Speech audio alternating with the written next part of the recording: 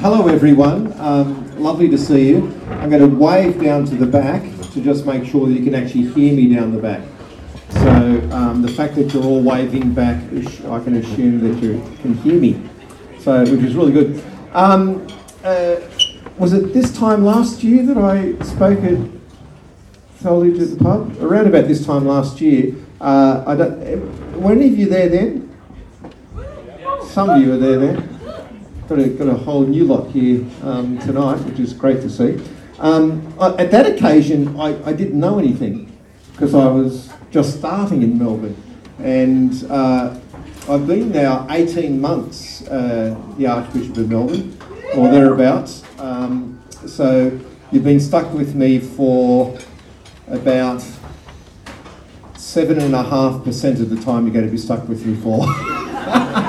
I've got another 20 years to go, which is good. I've got to get my glasses out because I'm so blind these days. I was preaching on the weekend. You remember Sunday was the presentation of the Lord in the temple, and sometimes known as Candlemas,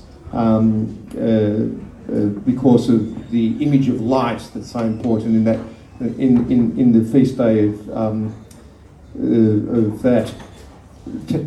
the presentation. But I began my homily by talking about how I know I'm getting old because I've got to have my glasses on all the time these days, and even to read my own scribbles I've got to be able to get the glasses out, so it's all good.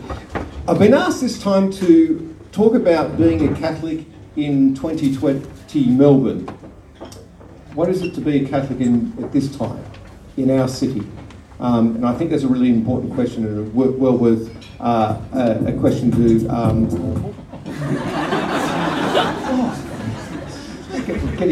get the groove going, my 80s groove. I'm really old.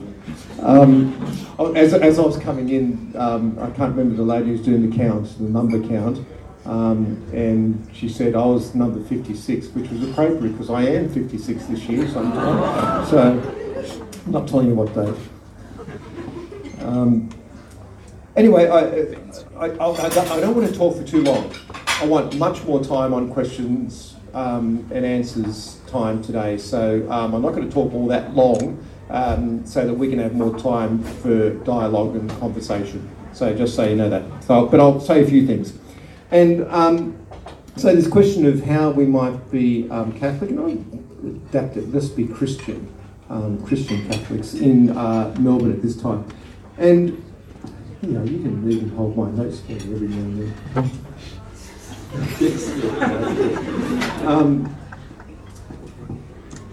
then. I've just come back from a few weeks of holidays. Anyone get some holidays in January?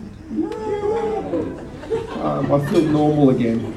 It's rather good. And I've got a new online best friend as a result of holidays. Not long before Christmas, someone, I can't even remember how this happened, but someone introduced me to a particular podcast. It's called This Cultural Life. Has anyone heard of it? This Cultural Life. So you can start downloading it now. It's actually a podcast of conversations called Conversations that happen between a Baptist pastor in Portland, Oregon, in America, and an evangelical pastor here in Melbourne called Mark Sayers. So he's my new best friend, Mark Sayers, who's this, he runs a church called Red Church somewhere near Wadding. I'm getting an extra pizza, this is good. If I get a bit peckish while I'm talking, can I get down there and grab a slice? So Mark Sayers is the senior pastor of a church called Red Church here in our city. But he has this extraordinary depth of knowledge of the cultural dimensions of our city and the cultural dimensions of the Christian faith. And this conversation on the podcast, this cultural life, is precisely this conversation around the culture in which Melbourne now is situated, which is similar to Portland, Oregon, and similar to all the sort of major metropolises around the Western world. And there's a particular pattern that is emerging or has emerged, and they talk about this and talk about how the gospel is can be present within this different culture. And this is the culture that you live in as the young of the city of Melbourne. I think it's a really important question to ask. Well, what is the culture in which we live? And Mark talks about, actually, while I'm doing podcasts, 2 other podcasts for you. There's another one that's called This Catholic Life. Has anyone heard of that one? There's a fellow called Peter Holmes. I think he's on the staff of the Notre Dame University in the Sydney campus, and he has a podcast called This Catholic Life. Thumbs up. And we've got our own local one as well. I don't know if you know of it. Have you heard of Catholics of Oz? Anyone heard of Catholics of Oz? So it's run by a bloke called Lindsay Sand, S-A-N-D. So there's 3 podcasts that are well worth just adding to your list somewhere. But This Cultural Life is the one with Mark Sayers, the evangelical pastor. This Catholic Life suggests the name, what it is, and Catholics of Oz, O-Z. Anyway, so Mark talks about the nature of where we are situated this time in Melbourne. He calls it a post-Christian culture. And what's a post-Christian culture? So he, as an analyst, he can see that there was a pre-Christian culture of the time of ancient Rome, ancient Greece, the time of the pagan religions and so on. That then there is the Christian culture that starts with Christ coming in the incarnation, but then becoming a part of the life of societies originally in Europe and the Middle East, and then spreading throughout the world. And that culture has now become a post-Christian culture. Well, what does that phrase mean? Post-Christian, you know, pre-Christian, before Christian, Christian, post-Christian, after. It has a sense of being after. And a post-Christian society, Marx says, is one that wants to see itself not in opposition to the Christians, but at least as somehow different from. So it marks itself by being different in all sorts of different ways. You're living in this culture yourself, so it'd be interesting to see how you, and we might, in the question time, you might want to tease it out. I just want to talk about that for a second though. Mark talks about it in this way, and I think it's a great little phrase. Our post-Christian culture, our city of Melbourne, is a city that wants the kingdom of God, but without the king. It wants the kingdom, but without the king. So think of the language of things that are important in our time. So social justice is talked about all the time.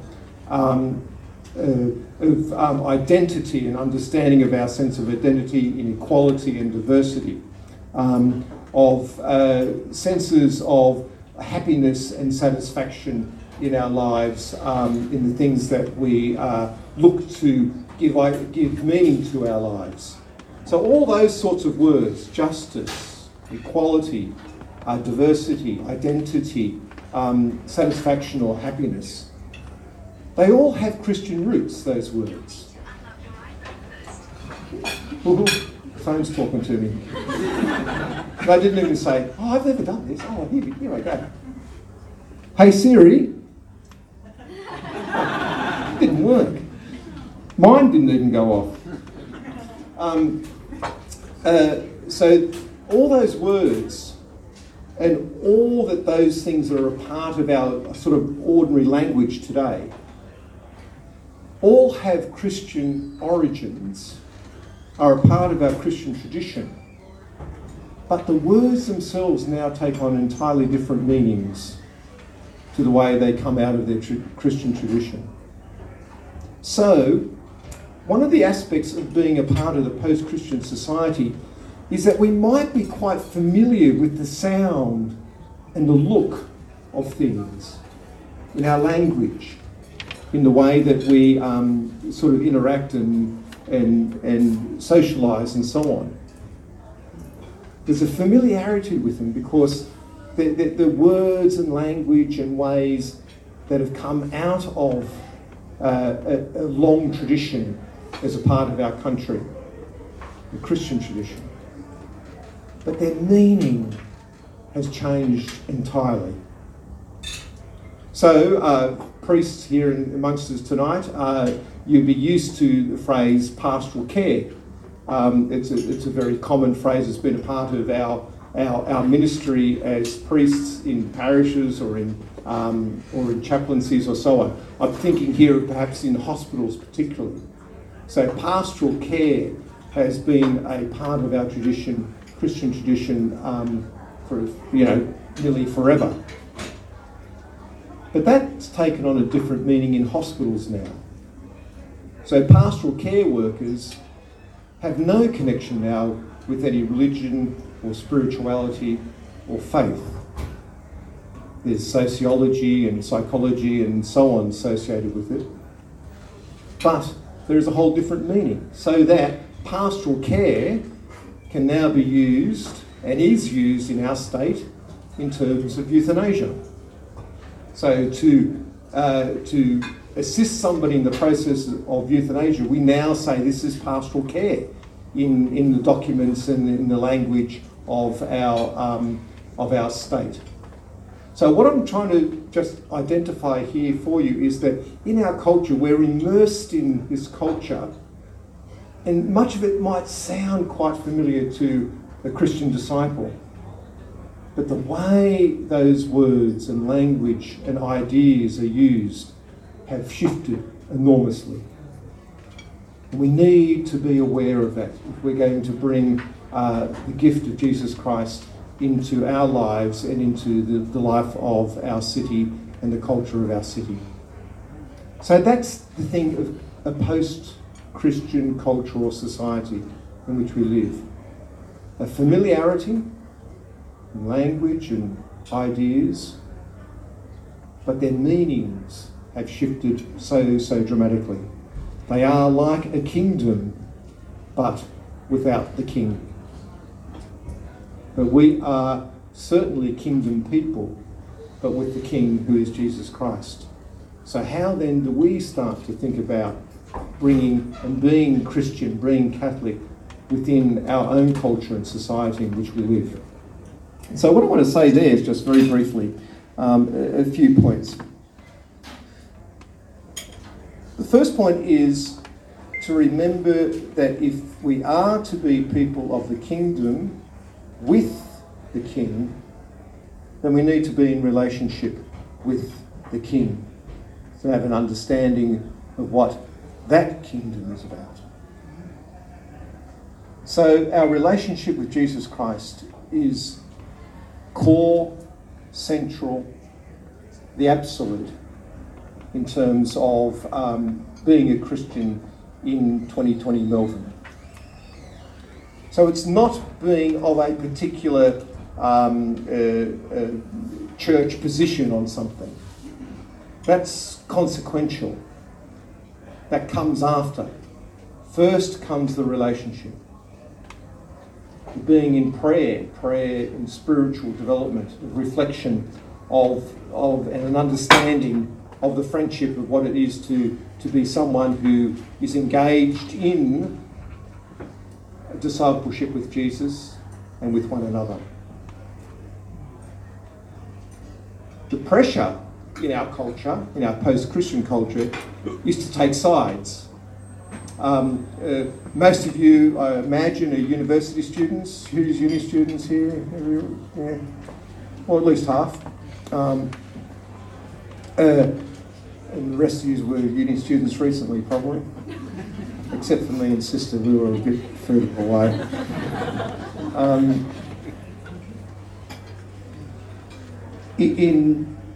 On university campuses now, in various schools and departments, no longer is it a case of arguing for a reasoned position towards some sort of objective truth. These days it is holding a particular cultural position, and in holding that, then propagating that to others. That also is a part of the reversing of the post-Christian culture. In our own Christian culture, particularly in our Catholic tradition, the reasoning through to what is true and good and beautiful is at the heart of how we come to understand the message of Jesus Christ in our own lives. It is not first taking a stand and then presenting that as if and trying to find as many followers that way, but it is reflecting and praying and being in a relationship with the Lord and learning in that relationship what it means. That apprenticeship is probably a good word I'd like to use. An apprenticeship. You're wanting to know kind of what the word discipleship means. Think of it kind of as an apprenticeship. When you're engaged in the very life of what's going on, but at the same time you're learning and delving into that life, in its understanding and meaning and purpose. So, how do we become apprentices, what's the word? Apprentices of Jesus Christ in our lives? Well, it might help to start reading the Bible, get to know the story of Jesus Christ. But not just read the Bible. You know, and lots of people read the Bible and what have you, but don't make the connection to how I might live my life in relation to those words. So it's not just a matter of reading and knowing things about Jesus Christ, but it's about becoming a part of the life. That's what apprenticeship is about, the discipleship, becoming a part of the life of Jesus. So that's one way in which I want to encourage you to find ways of bringing into our post-Christian culture, nonetheless, the sense of the culture of our faith in Jesus Christ. The other way I want to just say is to ask you, in a sense, to learn how to recognise a difference in your own lives between being immersed in the culture as distinct from being absorbed by the culture in which we live. When we're absorbed by the culture, you kind of melt into it, you're not distinguishable from it. But when you're in it, you can still be distinct. And a Christian is called to be distinct within any culture. Even in the Christian culture of previous centuries, Christian discipleship was always something that was, to pick up a phrase that St. John Paul used to use, counter-cultural. It's not meant to be against, it's not counter in the sense of against, but in relation to. So here's the culture in which we live, here's where I stand, and I live my life in relation to, but not absorbed into. To be absorbed into a culture is to, we might use the word Christian, we might say we're a believer in Christ, but we don't look any different from anyone else. So how do we look a little bit different? We're not talking about how we dress or anything like that. That's not, obviously, not the way, though I'm dressed slightly different, and Dominicans here, and Sisters of Nazareth there, and so on and so forth. But the way you're dressed and what have you, just kind of normal. It's not that sense of being distinct within the culture. But it's that someone might talk with you, and in talking with you and building a friendship with you, they're saying, oh, there's something different here. And how we might be able to be that sign of difference within our culture I think is important. And thirdly, so firstly, the sense of building a friendship with Christ. Secondly, knowing the difference between being a part of a culture or being absorbed into that culture. And third point I just want to make is a kind of an old phrase that is part of our Christian faith that comes out of, I'm going to put it to St. Augustine, others will find other connections. It is just simply, know thyself. Know yourself. It's in knowing ourselves, and that calls for honesty, which is really hard. I can tell you, I've been doing it for 56 years, and I find it really hard to be honest with ourselves. But it's when we are honest with ourselves that we know who we truly are, that we can develop a true relationship with Jesus Christ. If we're not honest with ourselves, what happens? We project an image, and we start wanting to be associated with an image. So we have an image of Jesus. We have an image of the Catholic Church. We have an image of our faith. But none of that is faith. All of that is idolatry. Because when we're not with what is true and honest, in knowing ourselves and in knowing Jesus Christ honestly, then we're projecting an idea or a concept or an image that is not the reality. We're called and invited, stop using the word called. We're invited, you are invited, I'm invited to a relationship with a particular person, with Jesus Christ. I can't be in relationship with Jesus if I don't know him personally, and if I don't know myself personally, because otherwise it's not me who's in relationship with Jesus, it's some image of myself. So know yourself. That can be a bit of a painful little touch sometimes when we dig into our own selves. But it's in knowing ourselves honestly and truly, and trusting that God loves us no matter what, that we can come into this relationship and it can be genuine and true and strong and good. So that's all I want to say tonight.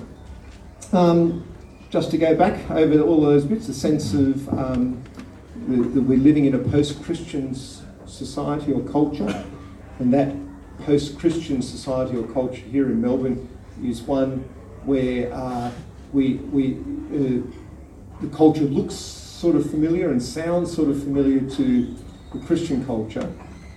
Words are often the same, but they have entirely different meanings to what they once were. And being in that culture, we need to grapple with the sense of how we can be not absorbed into it while living as part of it. And there's three ways in which you might want to work on that. In your personal relationship, your discipleship or apprenticeship, in coming to know Jesus Christ, in recognising the difference between being a part of a culture or being absorbed into a culture, and honestly recognising that. And thirdly, knowing yourself honestly and truly, and knowing Jesus honestly and truly, so that what you're building a relationship is on what is real, not an image or an idea or a concept. So I'm going to shut up now, and you're all going to go and have a 10-minute break, I think, and I'm going to get a beer because a labourer deserves his wages. Selective quoting of scripture. And I'll hand it back over to Kathy. So if we can please give our Archbishop Peter Clement a round of applause.